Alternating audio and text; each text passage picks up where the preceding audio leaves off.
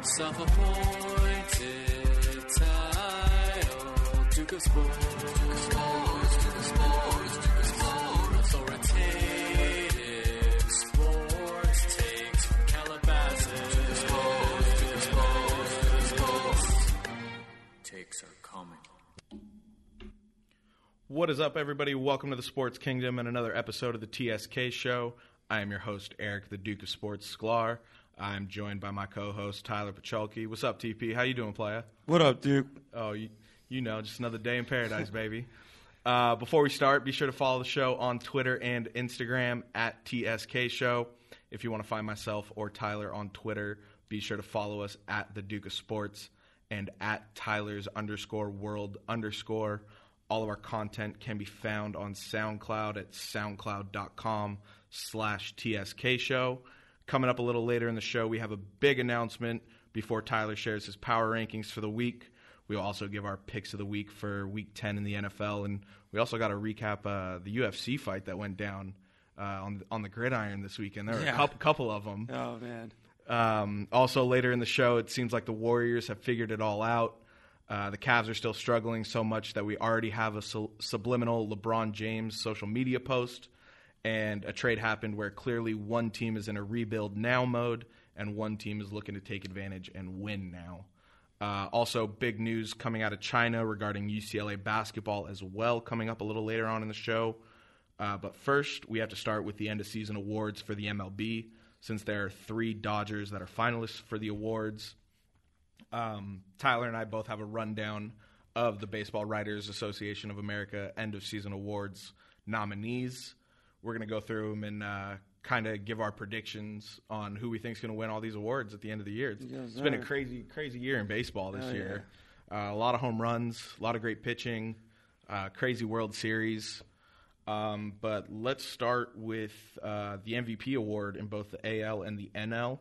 For the AL, we have the 3 nominees, Jose Altuve of the Astros, Aaron Judge of the Yankees, and Jose Ramirez of the Indians. Tyler, who do you think is going to be the AL MVP? Altuve. Yeah. I think he's bringing home all the hardware. Yeah, I also think that Jose Altuve is going to win the AL MVP. He had a .346 batting average, 24 home runs, 81 RBIs, posted a .957 OPS. Really crazy numbers. You don't really see players these days average over 300 for a season. He's just easy to root for, too, man. Yeah. A guy of his stature just throwing up numbers like that is just crazy. Yeah, exactly. And obviously with the Astros winning the World Series, I also think that also gives him the edge. Yep. Even though they had great success in the regular season. Yeah, even though all these awards were voted on prior to the playoffs, I still think Altuve had an incredible season. Next, we got the NL MVP. We got Paul Goldschmidt of the Diamondbacks, Giancarlo Stanton of the Marlins, and Joey Votto of the Cincinnati Reds. Stanton all day. Yeah, it's got to go to Stanton. How can you not give it to the fireworks waiting to happen? Yeah. Giancarlo Stanton batted .281. He had 59 home runs, 132 RBIs, and posted a 1.007 OPS. Yeah, it's gonna be it's gonna be interesting to see if someday he can hit 70. You know, that'd be cool. It'll be interesting to see. Got to happen again sometime. It'll be interesting to see what team he's on next season, because the Marlins have already said that he's on the trading block. So I mean, who knows where he could end up next year and what kind of season he could have, depending on the pieces he has around him. As long as he doesn't go to the Yankees, it'll be all good. Yeah, I can agree with that. Next, we got the Cy Young Awards for the AL and the NL. For the AL, we got Corey Kluber of the Indians, Chris Sale of the Red Sox, and Luis Severino of the Yankees. I got Corey Kluber winning this. He has an 18-4 record over the regular season. He had a 2.25 ERA. He had 265 strikeouts and a .87 WHIP. The Indians obviously went on that crazy run at the end of the season and then into the playoffs, had a pretty good run. I think the Indians are going to probably have a surprising amount of these awards won just because they were voted on before the playoffs. Yeah. They had a crazy good season, but I don't know. I think they're going to go with Sale, the Boston Tower. You know, Chris Sale definitely deserves to win the Cy Young. He had a great year. But I think No, the success of the Indians, though, I think is what's going to get a lot of these guys. These awards. especially with that stretch they had towards the regular season. Yeah. I think it was like 21 games or something. I think Houston and Cleveland are going to bring home a lot of hardware. Yeah. And now the first Dodger to be nominated for an award. The NL Cy Young, obviously, we have Clayton Kershaw of the Dodgers. Yeah, give it to him. Max Scherzer of the Nationals, and his teammate Steven Strasburg of the Nationals. That's crazy. Two aces, 2 of the 3 Cy Young finalists. From the same team. That's pretty not crazy. bad. Yeah. Not bad. I mean, hey, the Nationals were a great team in the regular season. They just can't get it done in the postseason. Yeah, no, they've got to eventually get there as well. Just like the Dodgers, I think they're just a team that's just waiting to win a World Series. Yeah. Obviously, I would love for Clayton Kershaw to win this award, but I don't think he's going to win the award because he missed so much time in the regular season. This could go so many ways with, those two guys are like stealing each other's. Yeah, exactly. Votes. They're stealing each other's votes. So that's the only reason why I think Kershaw is actually going to win is just because of how the voting breaks down. I think Max Scherzer is going to win. He had an incredible year. He was 16-6 on the year, 2.51 ERA, 268 strikeouts, and a .90 WHIP. Just a comparison to Kershaw. Kershaw was 18-4, had a 2.31 ERA, 202 strikeouts, and a .95 WHIP. But I think the injury and missing that 2 months in the season is really going to hurt Kershaw in the voting. Yeah. So I think they're going to have to give it to Scherzer. But we'll see. Hopefully Kershaw does win and takes home another Cy Young. Yeah, that'd be sick. Because that'd be tight. Next, we got AL Rookie of the Year.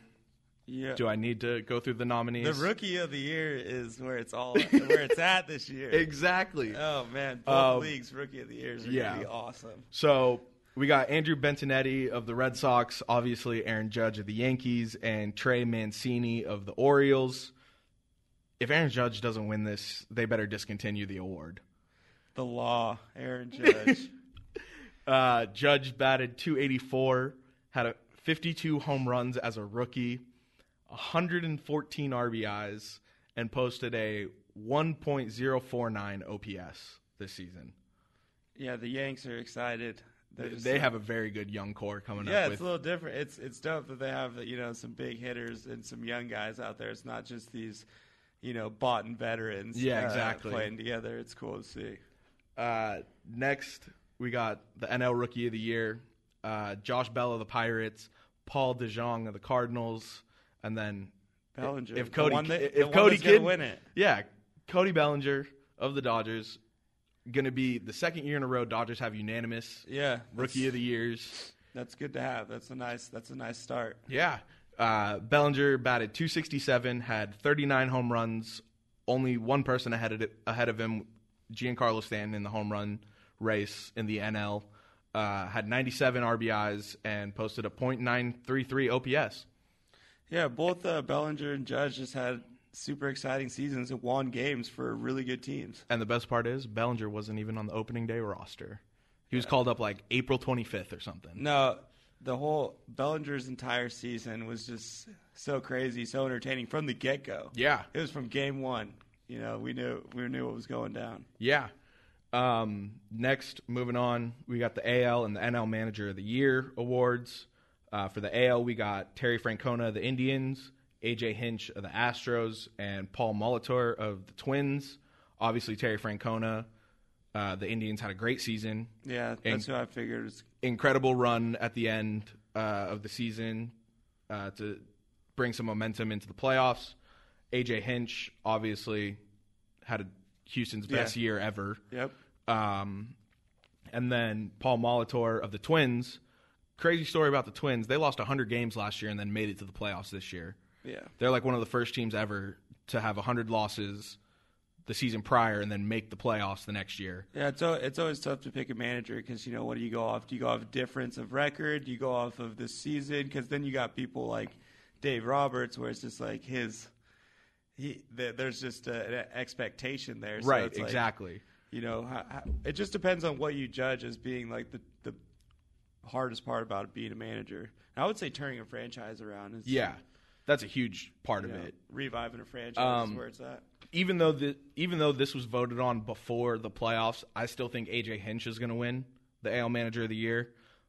The Astros posted 101 wins and 61 losses, and they won their division by 21 games. Yeah, dominant all year. Yeah, all the way to the end. But Terry Francona, Paul Molitor, both very deserving managers.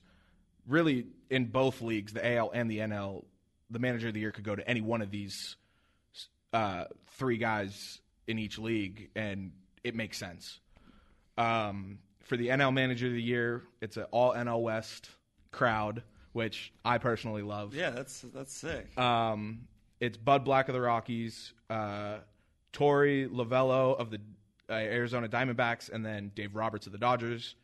It really could go either way with this one as well, but I think because you have three different managers from the same division, you got to give it to the guy who won the division. Yeah, exactly. And obviously the Dodgers and Dave Roberts won. They had 104 wins, 58 losses, won the division by 11 games. Yeah, that's Coulda what won I'm it. saying, though, where are you going to give it to the team that turned it around the most, or are you going to give it to the best team? Right, because I think Dave Roberts is going to win, but if Bud Black does win, just the turnaround the Rockies had from last year to this year, I think it was obvious that the Diamondbacks, it was going to come down to the Diamondbacks and the Dodgers at the end of the season for the NL West. Makes sense. But the season Bud Black and the Rockies had, I mean, Charlie Blackmon, Nolan Arenado, Nolan Arenado might win the MVP. Excuse me, no, he won't. Excuse me. They turned it around. Yeah. That's where it's hard to pick, do I go with the Dodgers who won the most games, or do I go with the team that really turned it around where being a manager comes into play the most. Right. And to correct myself, Nolan Arenado was in discussion to be an MVP candidate, but obviously, like we just said, he wasn't one of the three nominees. But Nolan Arenado, Charlie Blackmon both had great years for the Rockies and were definitely in the MVP conversation for a while. And the job that Bud Black did with the Rockies was very well done. But at the end of the day, I think it has to go to the guy that won the division, and that was Dave Roberts. Yep. Moving on now, that wraps it up for the end-of-season awards for the MLB. Like we said at the top of the show, we have a huge announcement for Tyler's NFL Power Rankings. We wanted to announce that Tyler's NFL Power Rankings are now brought to you by The Cut Barbershop up in Shelton, Washington. We at the Sports Kingdom want to give a huge shout-out to Casey McGee and The Cut Barbershop, so thank you for this. Yes, sir. Let's get right into it, Tyler. Let's hear your NFL Power Rankings presented by The Cut Barbershop. All right, let's do it. Number 10 was pretty tough this week because it's starting to things are starting to smooth out as far as the playoff picture, but that middle part of the league is still kind of tough to judge. So I went number 10, Minnesota Vikings, coming off a bye week. The third in the league in defensive scoring.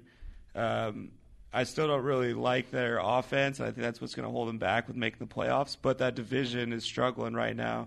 They have Rodgers. They have a very good chance to win the division. Still, yeah. I mean, they have a Detroit's 4-4, Green Bay's 4-4, and Chicago's 3-5. So they have a strong hold on that division where they really have to mess it up for them to lose the division. Yeah, but I think that they're kind of my team that I think they're going to mess it up somehow. Hey, it wouldn't shock me. But right now they're playing good, so I can't really knock them for that. Coming in at number 9 is one of my favorite teams this year, the Jacksonville Jaguars. They're 5-3. They just come off a win against Cincinnati. Number 1 defense in the NFL right now. 35 sacks through 8 games is ridiculous numbers to throw up through that many games. Those are astronomical numbers for 8 games through the season. Yep, Calais Campbell signings looking real good, and those young players on defense are progressing well. So Jalen Ramsey really getting into the head of AJ Green. Yeah, that was insane. We'll touch on that. Coming in at number 8, I got a team that's the only thing it's the Dallas Cowboys, and the only thing I can say is with Ezekiel Elliott in the lineup, they're a top 10 team. 100%. And without, they're not. So week to week, I'm just kind of waiting to see what's going on there. Last week they played Kansas City and won, and I thought they were going to lose because I didn't think Zeke was going to play. We didn't have the news that Zeke was going to be able to play. Yeah, so with with Ezekiel Elliott, they can beat anybody, and beating Kansas City, they show that they That's can be huge. one I of mean, the better Kansas- teams yeah. in the league. I got Dallas at number 8, but like I said, without Zeke, they're not even close to that position. Number 7, I got my boy Drew Brees and the Who Dat Nation. Killing Saints. it right now. 6-2, six wins in a row. I think the biggest number for them right now is that they're only allowing 19 points a game. Yeah, that's huge. And when you got Drew Brees playing quarterback, odds are you're going to score 3 touchdowns at least. So, when their defense is playing like that, they're going to have a shot to beat a lot of really good football teams. New Orleans is looking good. Renaissance down in the Big Easy right now. Yeah. Number 6, I got the Kansas City Chiefs coming off of a loss to Dallas. They did just lose to Dallas, but I just don't think they were game planning for Zeke. And I still think Kansas City, Alex Smith is still having an insanely efficient year. Their defense is tough. They have a great home field. That division is also struggling. Oakland doesn't look as good as I thought that they were going to be. Yeah. Denver's struggling with offense, and we don't know who's playing quarterback there. So, I got Kansas City coming at number 6. Number 5, I got my boys, the hometown guys, the Hawks. They're lucky they're still in the top 5. Very lucky. Yeah. The entire game, I just kept saying, let's just get our defense on the field so we can score some points because It's really how you guys have been scoring points this year. Yeah, but it's just crazy because, Seattle's still a top 10 scoring team in the NFL. They're still a top 5 defensive scoring team in the NFL. They just haven't put it all together for a stretch of games that makes me feel comfortable quite yet. I don't blame you. The season isn't over, but that loss, that really hurts them with the Rams being so good and chasing that NFC West title. They're now a game out of first place in the NFC West. And Now they're sitting at a wild card. So I still think Seattle's going to take care of business in the back half of their schedule and win those division games to get the crown. But if they mess around and lose a couple games like this to teams like the Redskins, it shouldn't be. Yeah, they shouldn't be losing to a team like the Redskins. Not at home. That's for especially sure. not That's at for home. damn sure. And so if they mess around and lose a couple more and don't win that division, that hurts in the playoffs. So. They're still looking all right. I'm still confident, but they need to put a 2 or 3 game stretch together where they're really playing good on both sides of the ball. I'm going to call it right now.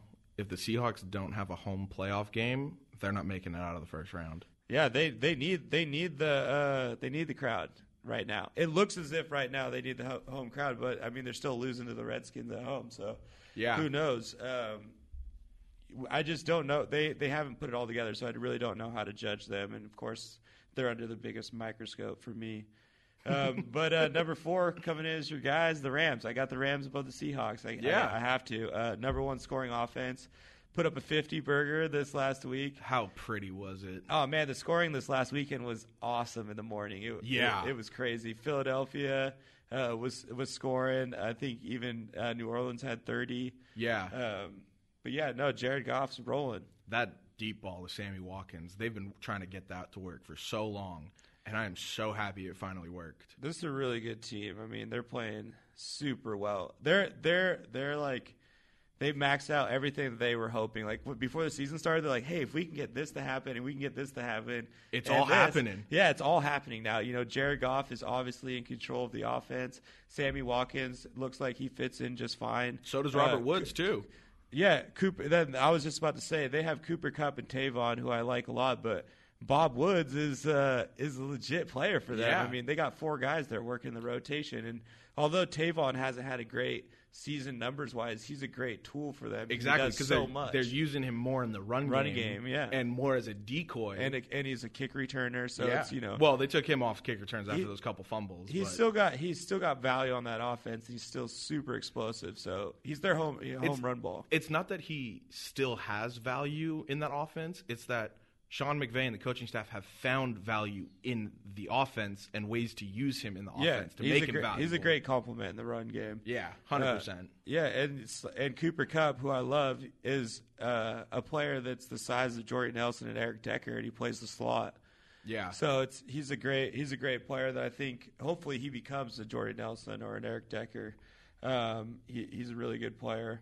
Number 3, got coming in off the bye week. I got Pittsburgh. Their defense is dominating. Antonio Brown is clearly the number 1 receiver in the NFL. Yeah. Ben's going to be Ben. Yeah, Big Ben's looked to have found his stride. So yeah, come off a bye, got them number 3 team in the NFL. I still think they're the only shot the AFC's got to beat New England in the playoffs. Yeah. Coming at number 2, I got the Birds, the Eagles, crushing. Still don't have him at number 1? No. Wow. Not with Brady can still walk. Belichick can still talk. I gotta go with New England as number 1 team. I still think they're the team that you have to be like, we have to beat these guys. Yeah. Brady, coming off the bye week, Brady's still number 1 in the NFL in passing yards. And he had a week off. Yeah, they're number 1 passing yards per game in the NFL. So yeah, I was about to talk about the Eagles, but it's the Patriots. It's the Patriots. No, I league. mean, Eagles are having a great. What I think is going to come out of this is the Eagles they'll probably win 1 playoff game, maybe. I don't see them winning 2, and I definitely think that Chris Peterson. Doug Peterson. Sorry, Chris Peterson's the UW coach.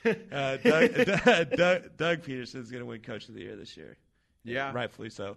And Carson Wentz is making a strong case for MVP, but we'll see at the end of the season where everything's at. Yeah. No, I mean, it makes sense to have the reigning Super Bowl champs. They're 6-2 coming off their bye week.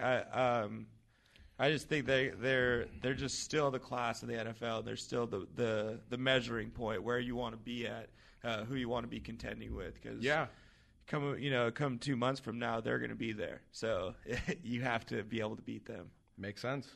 So yeah, first ever power rankings brought to you by the Cut Barbershop. Number 1, New England Patriots. 2, Philadelphia. Then I got the Steelers, the Rams, the Seahawks, the Chiefs, the Saints, the Cowboys, Jacksonville Jaguars, and the Minnesota Vikings. There we go. All right, now we'll move on to the picks of the week for Week 10. Last week was a bit of a dismal week for me. Oh, it was hard to watch. Yeah. Went 8-5, bringing my total to 60-41. Yep, I also went 8-5. I'm sitting at 65-36. I was pretty stoked last week when we got back and the Jets were crushing. I called that one. I thought it was going to be a good week. And Then Seahawks and everybody else decided to go and disappoint me and break my heart. Yeah. So speaking of the Seahawks breaking your heart, Thursday night football, we got the Seahawks coming in at 5-3, traveling to Arizona, divisional matchup, taking on the Cardinals at 4-4. The line for this game is Seattle -6. I got the Seahawks winning this game handily. Yeah, this game gives me a lot of anxiety. God, it's just a short week. Yeah. Coming off a bad loss, and it's a divisional game. Yeah. They need to win. They have to handily win these guys. We needed some strong performances to gain some confidence. Yeah. No, they're definitely going to need strong performances this week, but I think the LOB better be licking their chops at Drew Stanton. Yeah. And Bobby Wagner, I think, is this might be his best season, which is crazy to say because he's an all-pro player. But I think he's Defensive Player of the Year so far. Wow. Yeah, he's crushing. He's looking good. Yeah, I mean, we'll see. This game will really determine how the NFC West is going to shake up, I think. Yeah, well, I think watching the Seahawks in general is how you're going to see how the West. Yeah. It looks like LA's got, they got it figured out. They know what they're doing. They got their identity. They just got to keep doing it. And it's not like, Seattle's 5-3. It's not like they're, no, they're not. 500. Yeah. But they're the team where you watch, if they're looking good and getting better, then, you're thinking, all right, Rams might be the wild card. But if they're struggling, it's like Rams are going to win this division. Yeah. All right, moving on. We got a lot of good Sunday matchups. Yep. We got the New Orleans Saints, 6-2, traveling to Buffalo. Buffalo's 5-3. The line for this game, New Orleans -2.5. Yeah, this was one of the hardest games for me to pick. I wouldn't bet on this game. No, I wouldn't bet on this game at all. I think I'm going to go with my guy Drew Brees just because I have confidence in him winning tough games against tough defenses. But this is a top 5 scoring defense in the NFL, the Buffalo Bills. Yeah, they're not messing around. So the Buffalo, though, they have to score 25, 26 points to win this game.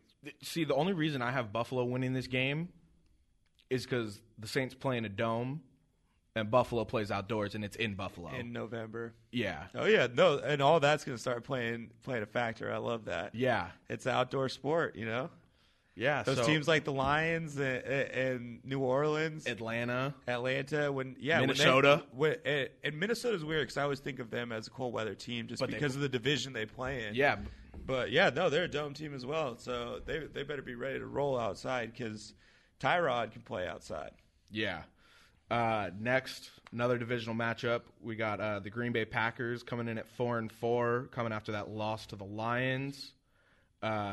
Taking on the Chicago Bears in Chicago. Chicago's 3-5, and the line for this game is actually Chicago -5.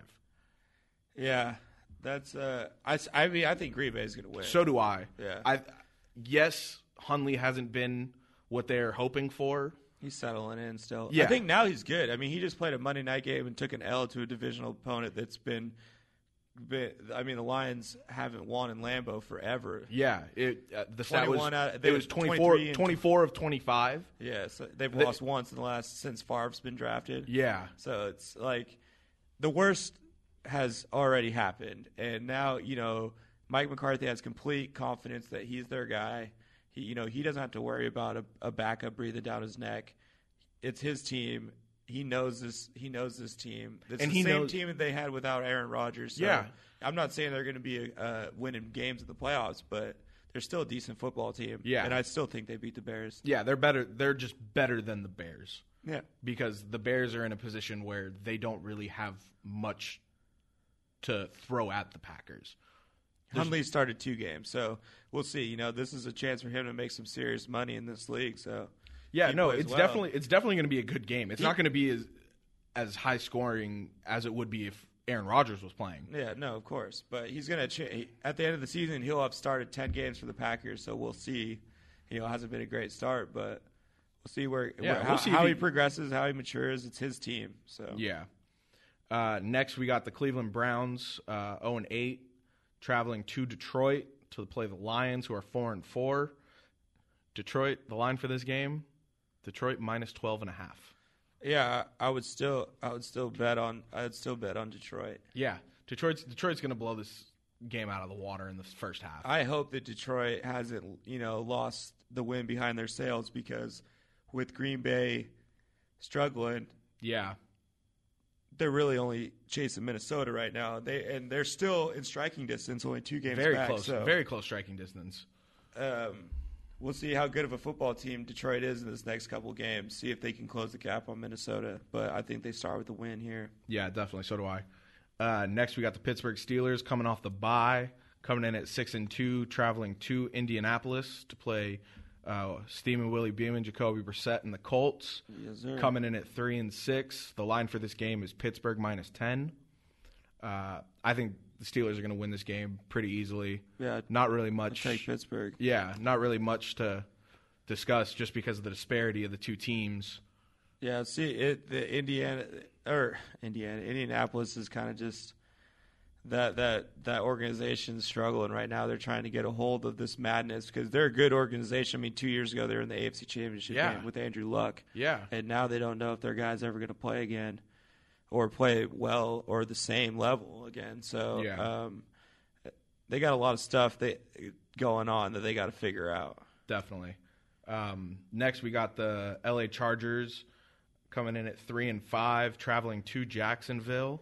Carson at Jacksonville. Jacksonville coming in at 5-3. The line for this game is Jacksonville -4. Take that. Yeah. Definitely take Jacksonville. I mean, Jacksonville's going to win by at least a touchdown or two, I think. Yeah, their defense is going to have another great game. I think they're going to just light up Phillip Rivers. He sits in the pocket. Yeah. He's a passer. He's going to stand there. And it's a good thing Jalen Ramsey didn't get suspended. Yeah, God, I don't. Can we talk about that for a second? Yeah, I mean, that's just A.J. Green. I've never seen someone throw hands like that. He's just frustrated, I think, with how their season's gone. Yeah, that was crazy to see him throwing hands. And even after all the scuffle, he's at the bottom on his back throwing hands at whatever. He picked Jalen Ramsey up in a chokehold like George St. Pierre had Michael Bisping in the night before. Yeah, no, it's and dropped him. He's lucky he didn't. I mean, I don't they know- could have done whatever they wanted to suspension wise with AJ Green. Yeah, Had I a don't know case. how he didn't get suspended. But it's you never know with this kind of stuff. yeah, I just don't know like how these meetings go where they figure out who's suspended, who's not. yeah. Because I mean, you throw punches, that's like should be automatic. I mean, it's automatic in the NBA, Yeah. the MLB. Yeah, it's closed fist, and he's throwing them after the takedown. But I think the difference in football, especially with the MLB and the NBA and throwing punches, this guy's throwing punches at a helmet Yeah. with a face mask. What are you doing, Yeah, dude? no, it's but the takedown alone. Well, yeah, Yeah, no, I think Saxonville's going to beat up on the Chargers. So do I. Next, we got the New York Jets coming in at 4-5, traveling to another fighting team. The Tampa Bay Buccaneers. Jameis, man, he Coming should- in at he- 2-6. He should got be suspended too for a player that's on the bench, not even involved in the game. Yeah, He's what coming is off he the field to doing antagonize. poking Marcus Lattimore? Yeah. And then Mike Evans just comes in. Mike Evans should have got suspended for that. He did. He Or got suspended one he game. did get suspended. Yeah, for he got that, suspended one game. All those guys should have been suspended for that kind of shit. I mean, definitely. I think honestly, Jameis instigated is the whole like, thing. dude, if I was a player on the field and some dude came off the bench like that and it was like poked my neck or something like that, I'd freak out just And like he he didn't. did. He didn't just like poke him once. He poked him like a couple times. He was instigating that. He wanted that to happen. He came off the sideline. He's their franchise quarterback. He Yeah. knows people are going to retaliate against this dude. Yeah. He's on his sideline. He's Yeah. not even part of the game at that point. He's taken out because of injury. Yeah, and I mean, don't get me wrong. If we were both in that situation, we saw our quarterback getting messed with, we would both go defend our quarterback. Yeah, that's But- what I'm saying. But that's why Jameis should have been, exactly. like, dude, Jameis shouldn't have done that. Yeah, no, Jameis started all that, and But I also think part of Mike Evans' frustration is with how the season's gone. yeah, for sure.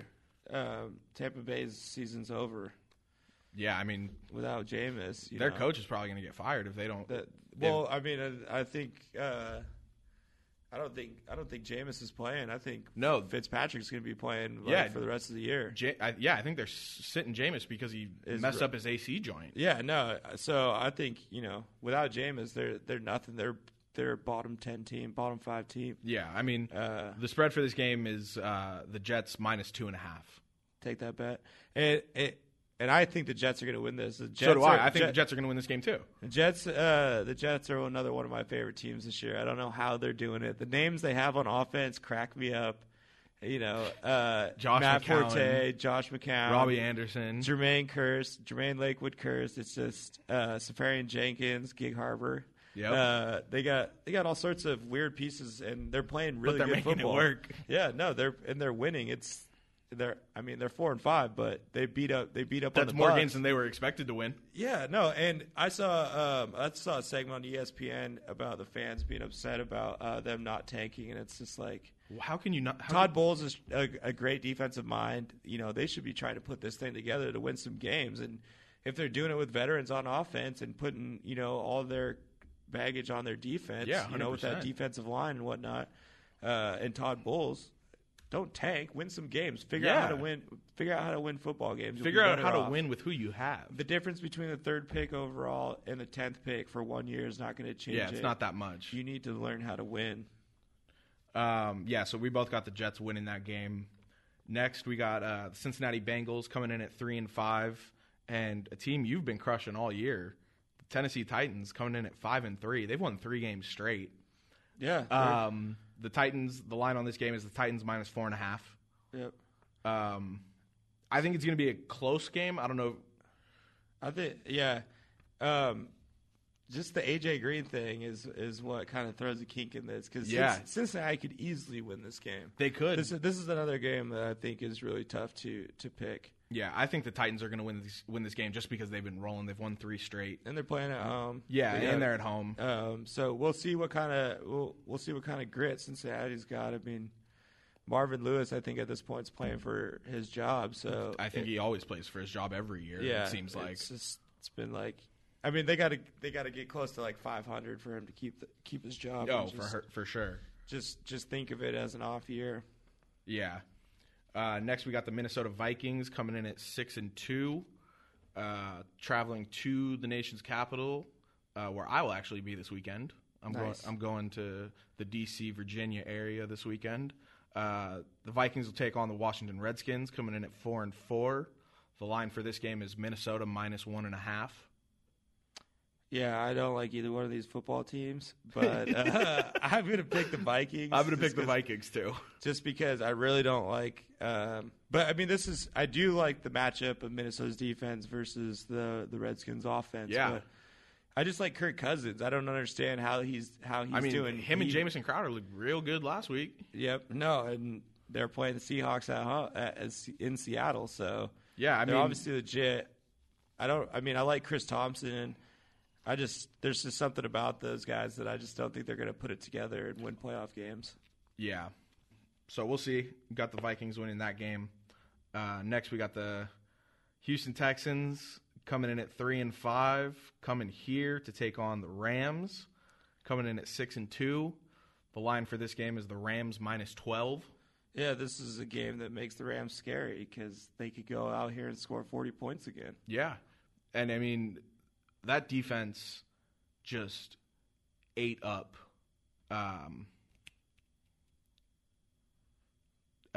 the Giants. Yeah, thank you. Yeah. How did I blank on Eli Manning? Yeah. Wow. Yeah. The Rams defense just ate up Eli Manning in that game. Yeah. Forced a couple fumbles. Obviously, the Giants' receiving core is pretty diminished, so it was somewhat of a light day, I would say, for the secondary for the Rams. Yeah. But yeah, I mean the Rams. The Rams are going to win this game by big. Yeah, I mean, especially with having Tom Savage back there. Obviously, the Texans' defense is depleted. Yeah, they're just going to keep gaining confidence on offense and defense. They're, keep leading the league in scoring. And it's they're exactly hang their hats on that. exactly what a young team like this needs, is that confidence that they can win games in this league. They're the perfect storm. I mean, L.A., leading the league in scoring in L.A., young coach, young offense, just exciting football. It's perfect. Yeah. So, yeah, I got the Rams winning this game pretty handily. Next, we got the Cowboys coming in at 5-3, going to Atlanta to take on the Falcons at 4-4. The line on this is Atlanta -3. I like Atlanta in this one. So do I. I think like Atlanta's going to win this game. Yeah, I like them to right their ship. Yeah, and also I don't know if Zeke's going to play. Yeah, exactly. I still think the Atlanta Falcons are making the playoffs. They're 4-4 right now. So do I. I think the Falcons are going to end up winning that division. That division is insanely competitive right now. But I think they're going to end up making the playoffs. They're probably going to end up being a wild card now because New Orleans' schedule looks like it's going to favor them to make the playoffs. Probably win 9 to 10 games now. Yeah, definitely. Next, we got the New York Giants coming in after that awful loss to the Rams, coming in at 1-7, traveling to San Francisco to take on the 49ers, who are 0-9. The line on this game is the Giants -1. This is. I'm so mad. Do I have to pick a winner for this game? This was like at the beginning of the year when we had to pick between Cleveland and Indianapolis. Yeah. This is. Is it possible this game ends in a tie? The NFL, the only sport in professional sports that has a tie. Now that I'm changing my answer to tie at this point. They're going to tie. I literally was thinking. This like would be last night, that'd be such a classic thing for this game.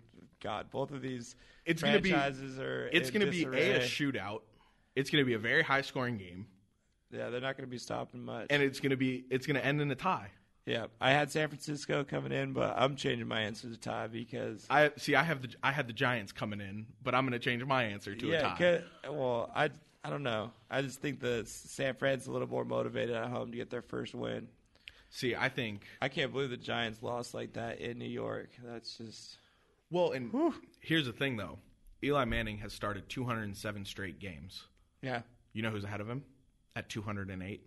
And if he starts this game. Peyton Manning? Yep, his brother. Yeah. He's going to win this game.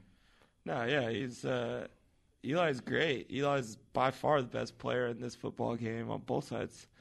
Yeah. I mean, he's a Hall of Famer. And I think the Niners have a couple suspensions, too, because they got in a fight. Yeah, the Niners, the only thing really I like about the Niners is their defensive line unit. Carlos Hyde's decent, but outside of that, there's not much to even talk about. Yeah. Until they get Garoppolo going, they're still a doormat. Yeah, I think Hyde is one of the players that's suspended because he was part of that fight. That makes sense. So much fighting going on in the NFL. Then the Sunday night matchup, we got the New England Patriots coming off the bye, coming in at 6-2, traveling to the Mile High City to take on the Denver Broncos. This game's gonna be sick. Yeah, this game's gonna be great. Yeah. Broncos are coming in at 3-5. The line on this game is New England -7.5. Yeah, it's gonna be. I think it's gonna be a decently close game playing in Denver against those Denver DBs. It's gonna be Peyton Manning versus Peyton Manning. It's gonna be Tom Brady versus Denver's DBs, so it's gonna be a good matchup. Denver's offense isn't that great, but New England's defense is average, so they could keep it in the game if Denver can score some points. Yeah, definitely. But I got the Patriots winning this game. Yeah, Patriots are winning. Next on the Monday night matchup, we got the Miami Dolphins coming in at 4-4, traveling to Carolina to take on the Panthers. Panthers are coming in at 6-3. The line on this game is Carolina -9. That's a tough bet. I don't know. Very tough bet. I think Carolina's going to win, but this is another game where I don't think it's going to be a blowout or anything. It's going to be I don't know. fight. It's Miami has a really, really good defense against Carolina's offense. It's figuring it out still. So Carolina wins football games, though, especially at home. Cam will have them ready to go on Monday night. You saw Cam dunk on Marcus Trufant. Yeah. Desmond? Yeah, Desmond. Sorry. Yeah, shout out Marcus, though. Yeah. Wilson High School. Yeah, there you go. So that wraps up the picks of the week for Week 10 in the NFL. A lot of craziness in the NFL. It's been a great season. I'm excited to see how it finishes up. Yeah, it's getting good. The playoff picture is starting to come about. So yeah, it's really starting to shape up. So yeah, there's still a lot of teams in it too. So it's good. I mean, there's like 5 or 6 teams not my top 10 that I still think can make the playoffs. So. Yeah, and a couple of them will. Yeah, so it will be definitely interesting to see. And now to some unfortunate news, some news out of China. UCLA basketball is there right now to play Georgia Tech for their season opening game coming up this weekend. But 3 players were arrested for allegedly shoplifting at a Louis Vuitton store near the Hyatt Hotel that the teams are staying at, according to Jeff Goodman of ESPN. And one of those 3 players arrested just so happens to be middle child LiAngelo Ball. Damn it. Now, what the hell is LiAngelo Ball doing allegedly shoplifting anything? He's got a frickin' Ferrari already. His older brother's in the NBA. His family has plenty of money. I just don't get it. Yeah, it's not about shoplifting or items. This is just about... You think this is the classic middle child syndrome? Yeah, just acting out. I mean, I don't even know the whole story, so we'll see what happens, what China tells us as to what went on, whether he was an accomplice or the one that actually took it. But yeah, apparently this is over some sunglasses. Yeah, he's like an 18 or 19-year-old college kid, and he's trying to get some headlines. His family is doing it big. They can't include him on any of the marketing stuff because he's a college athlete. Yeah. I honestly would think LiAngelo is probably pretty depressed. It would be hard to be away from home right now, not getting any of this shine, not getting his and not being allowed to partake in any of the shine. Yeah, I mean, he's watching his brother play for the Lakers. His little brother is a huge celebrity at this point. Yeah, I mean, he's probably the most famous high school basketball player in the country. Ever. Yeah, ever. Because arguably the most famous college or high school basketball player ever, and he only played 2 years. Yeah, because there was no social media when LeBron was coming up. So, he's obviously the worst. I mean, I think it's obvious that he's the third best player. Yeah, he's the least talented out of the 3. He's he can't be involved in his family's marketing. He's playing with the third stringers at UCLA. Yeah, he's not even starting. He's not even with the second unit. I just think he's acting out. He doesn't care right now. He's being self-destructive. I just hope that I hope that he keeps his head on straight, and he stays confident and he doesn't get into like alcohol or drugs or partying. I don't want him to be a Rob Kardashian. Yeah. I would like to see Jello, make it as a pro basketball player anywhere, whether that's overseas, the G League, the NBA, Or, like I've always said, I think in LeVar's back pocket, he's got a plan for LiAngelo to play football someday. Interesting. Yeah, that's kind of what my prediction was, that he'd get 3 years out of high school. Maybe if his basketball career wasn't going well, he'd switch over to football. I mean, that's what LeVar did. Yeah. I mean, listen, people will say kids do stupid things when they're 18. Trust me. Yeah. I did plenty of stupid things when I was 18. But at the end of the day, you're in a different country, not just representing yourself and your family, but you're representing your school, your teammates, coaches, and really you're representing the United States of America. Yeah, and one of the most storied and decorated programs in basketball history. Yeah. I don't think this is going to end well for LiAngelo and the other freshmen, Cody Riley and Jalen Hill, the other two players that were arrested for allegedly shoplifting over in China. I think there's going to be some sort of punishment from the Chinese government. Yep. I don't know what it could be. I just don't know how their laws work over there. I mean, obviously they're way different from here in the States. Is this something that UCLA and the NCAA can talk their way out of? Is this something you can pay for to go away? I just don't know how you handle something like this. Maybe the punishment is they're never allowed back in the country. Yeah, that's completely understandable. That could hurt LiAngelo though. Especially because of how big China is with basketball. Yeah, having a pro career overseas, that could really hurt. But yeah, I mean they're dumb kids, and they have bright futures, so they're risking a lot more than most people are at 18. I mean, I also wouldn't be surprised if there was a lengthy suspension coming from not just UCLA but also the NCAA. Yeah, for sure. Especially because this happened on an overseas trip in a different country. I definitely think LeVar's probably going to end up pulling LiAngelo out of UCLA. I don't see him finishing the season. No, it would not shock me if LiAngelo's pulled out of UCLA. Especially on third string. I mean, LeVar can't be happy about that. If that's for reals, which we don't know, maybe he's being disciplined. But well, I mean, they had a scrimmage last week against Cal State LA. The Bruins blew Cal State LA out of the water, but LiAngelo did not start the game. Yeah, he did not come in with the second unit. That's what I'm saying. He played about 5 minutes in that game. If that's how it really is, that's not good. I mean, if that was a disciplinary thing, like he was already getting in trouble, and like his discipline, I don't think it was disciplinary. I think it's based on who else is on that team. LeVar's probably going to be pulling him out. It wouldn't shock me. But now transitioning from players that don't get paid, who should be paid, to the players that do get paid and paid heavily. The big guys. Obviously, the Phoenix Suns' Eric Bledsoe drama is over. The Suns traded Bledsoe to the Milwaukee Bucks Tuesday morning for center Greg Monroe and a protected first and second round draft pick in this upcoming draft. Clearly, Bledsoe and the Bucks are huge winners in this trade. Bledsoe is not in Phoenix anymore, and now he gets to play with Giannis and have a chance to make the playoffs and potentially make a run in the East. Yeah, I think a winner for both sides. Phoenix and Bledsoe are a bad marriage. They have young guards that are and now they have 2 draft picks in this upcoming draft. 2 draft picks and a solid big guy. So I think both sides won. Bledsoe's going to be good for Milwaukee because he can really create his own bucket, and he can play well with these long, athletic 3-and-D guys. And it also takes a lot of the pressure off of Giannis. A lot of pressure off of Brogdon as well. I mean, that's interesting. I mean, who's going to sit for the Bucks? Middleton. Is it going to be no? Middleton, I think, is playing no matter what. I think it's going to be Brogdon. I think it's either going to be Brogdon, Bledsoe, or Snell. Snell will probably move to the bench. Yeah. So shout out Tony Snell. Yeah, and I mean, love that guy. Bledsoe and Brogdon are kind of the same guy. I mean, they're point guards, but they're combo guards too. So we'll see. Do they want? Because the theme of Milwaukee has been length over everything. Yeah. So, I mean, if they're just sticking to that, I would see Snell staying in the starting lineup with Middleton and Giannis and Thon Maker. The one that I saw projected earlier today was Bledsoe, Brogdon, Middleton, Giannis, Thon Maker. Yeah, I think the three. I think Middleton, Giannis, and Thon Maker are locked. That's their front court. Oh yeah.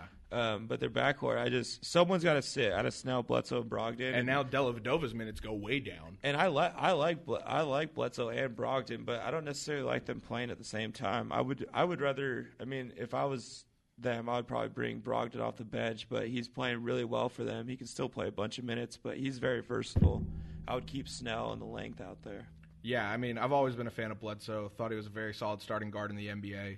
And I think that with the talent he has around him now, especially in Milwaukee, he can bring his game to the next level and maybe get to be on the same level as some of those other top guards in the East. I still just don't think Milwaukee's a threat to anybody. I wouldn't say they're a threat, but they're definitely they're top 4 seed in the East now. Yeah, they're still second tier, I think, to the Bostons and the Clevelands and the Torontos. And the Washingtons. Yeah. I would say they're definitely second tier to those guys too. They're good because they have Giannis, who could be the best player in the NBA. Just signed a deal with Nike too. So there we go. Yeah, Good job. that was announced today. Giannis is now part of the Nike fam. Yep. Good choice, my man. You got smart people working around you. But I feel bad for a player like Greg Monroe. According to Adrian Wojnarowski of ESPN, the Suns are going to try and trade Monroe before any sort of buyout talks occur, but it doesn't look like he's going to play for Phoenix at all. Yeah. Obviously, Monroe, before he was in Milwaukee, he was in Detroit, and clearly Andre Drummond was the centerpiece in that front court, so there wasn't really much room for Greg to really grow. But also, there's no room for him in Phoenix. The Suns have big guys like Tyson Chandler, Alex Len, Marquise Chris, and I guess you can throw in Dragan Bender. Oh, for sure, Dragan Bender. Plus, the team is in complete rebuild mode. And I don't think Monroe's game, since he's more of a traditional center, his style of play hasn't really translated to how, A, Phoenix wants to play, and B, really how the style of play in the NBA has really evolved over the past 3 to 4 years. Yeah, I would assume. I'm thinking Monroe's probably going to go somewhere like Miami or San Antonio. I just think those are the kind of teams he's going to be looking at. Maybe even like an Indiana, a teams with more like traditional center he can back up. An Indiana or something like that. He could go. I think eventually the Suns will just buy him out and he'll go sign somewhere like that. Yeah, so we'll see what happens. Now to move on to who we thought we're all going to be in the finals this year. The past few years, there's been this general consensus that the Warriors and Cavs would meet in the finals, and obviously this year was no different. However, the start to this season has been a little bit rough for the Cavs and the Warriors, but obviously it looks like the Warriors have figured it all out. They now sit atop the West standings, tied with the Houston Rockets at 8-3. The Cavs, however, still have to figure it out. Albeit they're still missing Isaiah Thomas, who's dealing with the hip injury that he sustained last year in the playoffs. The Cavaliers are sitting in third to last in the Eastern Conference standings at 4-6. Teams like the Knicks, Sixers, and Hornets in the Eastern Conference have a better record than the Cavs. And in the West, teams like the Nuggets, Lakers, Grizzlies, and Jazz have better records than Cleveland. I know it's still very early in the season, but clearly things aren't going well in Cleveland. We've also seen a former member of the organization take shots at Cleveland. Kyrie Irving's been very critical of the Cavs since his departure, saying things like he's been very grateful in the short time of being in Boston, playing for a competent organization and a real coach like Brad Stevens. Of course, I'm just paraphrasing his words, but that was basically the gist of his statements. LeBron James also made his first subliminal social media message by posting a picture of the cartoon Arthur's Fist that has lately turned into a meme of being frustrated or highly agitated. Mm-hmm. And he updated that so that's social media post for life. Yeah, that's just his mood forever. The Cavs recently went on a 4-game losing streak where they lost by 5 to the Nets, 22 to the Pelicans, 19 to the Knicks, and 17 to the Pacers. And then after that 4-game losing streak, LeBron goes out and scores 57 against the Wizards. And then they just lost again to the Hawks on Sunday. Tyler, what do you think the Cavs got to do to figure this out? They're freaking out right now. Yeah, mentally. Panic bros. They're in full blown panic mode because they gave away one of the best players in the NBA. Basically, didn't get anything in return for right now. Isaiah hasn't played, so basically they lost to Kyrie Irving and they picked up a Crowder and a D Wade. And a D Rose and a D Rose, but it's just not enough. I think they have to get on the same page. Tyronn Lue, if he's going to stay there, him and LeBron got to be on the same page. LeBron has to go into full domination mode. Which, he's people have been saying it for a long time, but he can score the rock every play. Anytime he wants. So he has to do that until they can figure out what else options they got, because that can win you enough games in the East. But that can't be healthy for a team's development to try and make a run at a championship. But the team is not developing in a sense where these guys are going to get any better at playing basketball. These are a bunch of veterans. They're going to get better at playing together. Exactly. Yeah, but playing together, I don't know. I think playing together, they still need LeBron to take, the brunt of the work. He's still got to take 25 to 30 shots a game, and he's got to try to score 30 points every night. He has to. If anything else wants to open up, they need other teams' defense to just completely collapse around LeBron and him make the play. The problem that I see with LeBron until Isaiah gets back, then you adjust again. I think once Isaiah gets back, they'll be able to really right the ship, because that's the full team they were really gunning for this season. Especially to allow D Rose to come off the bench, that's big time. Yeah, but man, I don't know if Isaiah is enough. It's just like, even if Isaiah averages 30 again, which they need someone to get a bucket with playing with LeBron. He's a facilitator. Yeah, I just still don't know if they can beat the Warriors, or let alone the Eastern Conference. No, but the problem I see with LeBron taking 25 to 30 shots a game is I don't think his body can handle that kind of workload now, with him getting to the twilight of his career. No, I think that that motherfucker's strong as ever. I think he can just still do it, man. He can back people down. He can get dunks in the open court. It's just. He can do it. The thing is the other people have to be willing to, Kevin Love's a 3-point, just a spot up shooter at this point. He's not really. But that's only half the game. That's only their offense, and that's what I'm saying. And I'm not saying LeBron has to do 10 more shots a game, but he needs to step it up a little bit. He needs to be the guy that comes out. Because normally he comes out, he facilitates, and he lets other people get going. Yeah, but now he needs to be the guy that they play off of, not other way around. Yeah, he needs to come out and be aggressive. So people like Kyle Korver and Channing Frye and Kevin Love and J.R. Smith, these guys, they need open shots. Yeah, they're the type of players that need the defense to focus on a different player where they can spot up and get to an open spot on the floor and get a good shot. And like I said, it's only half the game. It's only their offense. Their defense is what's really struggling, and their defense is all effort. Like I said, these guys, whether it's Tyronn Lue, LeBron James, with the whole entire team, they just need to sit down and talk about effort and communication on defense, because these guys are good basketball players. They don't have any rim protectors, but they still have LeBron James on defense playing free safety, affecting shots. They still have people like Kevin Love, who's a solid veteran. Who can rebound the basketball and get the ball out to the outlet. Yeah, that's where they have to fix it, is defense, and that's all locker room shit. And that's all heart and want and desire. They have to realize that they're not playing. They're not a franchise that's playing for next year. They're not playing for their careers. Well, I think they are a franchise playing for next year, because LeBron's probably going to leave. That's what I think. They're not playing for next year. They're playing for this year. It's like, listen, this is our year to play with LeBron. This is our year to play with D Wade and Kevin Love and Isaiah. We have all these pieces. We all need to buy in and realize that this is as good of a shot you get to win a championship as you can find. Because you have LeBron James on your team. Yeah, you still have the best player in the world. So he has to be the best player in the world. He has to allow his teammates to play off of him on offense, and their defense just has to. It's simple, but it's not. Yeah. It's like they have to. The effort and the competitiveness and the talking has. It's a lot easier said than done. Wait. Like we can sit here and talk about all the stuff they need to do to change it, but because they got shit going on in the locker room we have no idea about either. So when they step on the court, they have to put that stuff to the side. Exactly. Yeah, you're playing with LeBron James. It's not going to be easy, but at the same time, you got LeBron James. Yeah.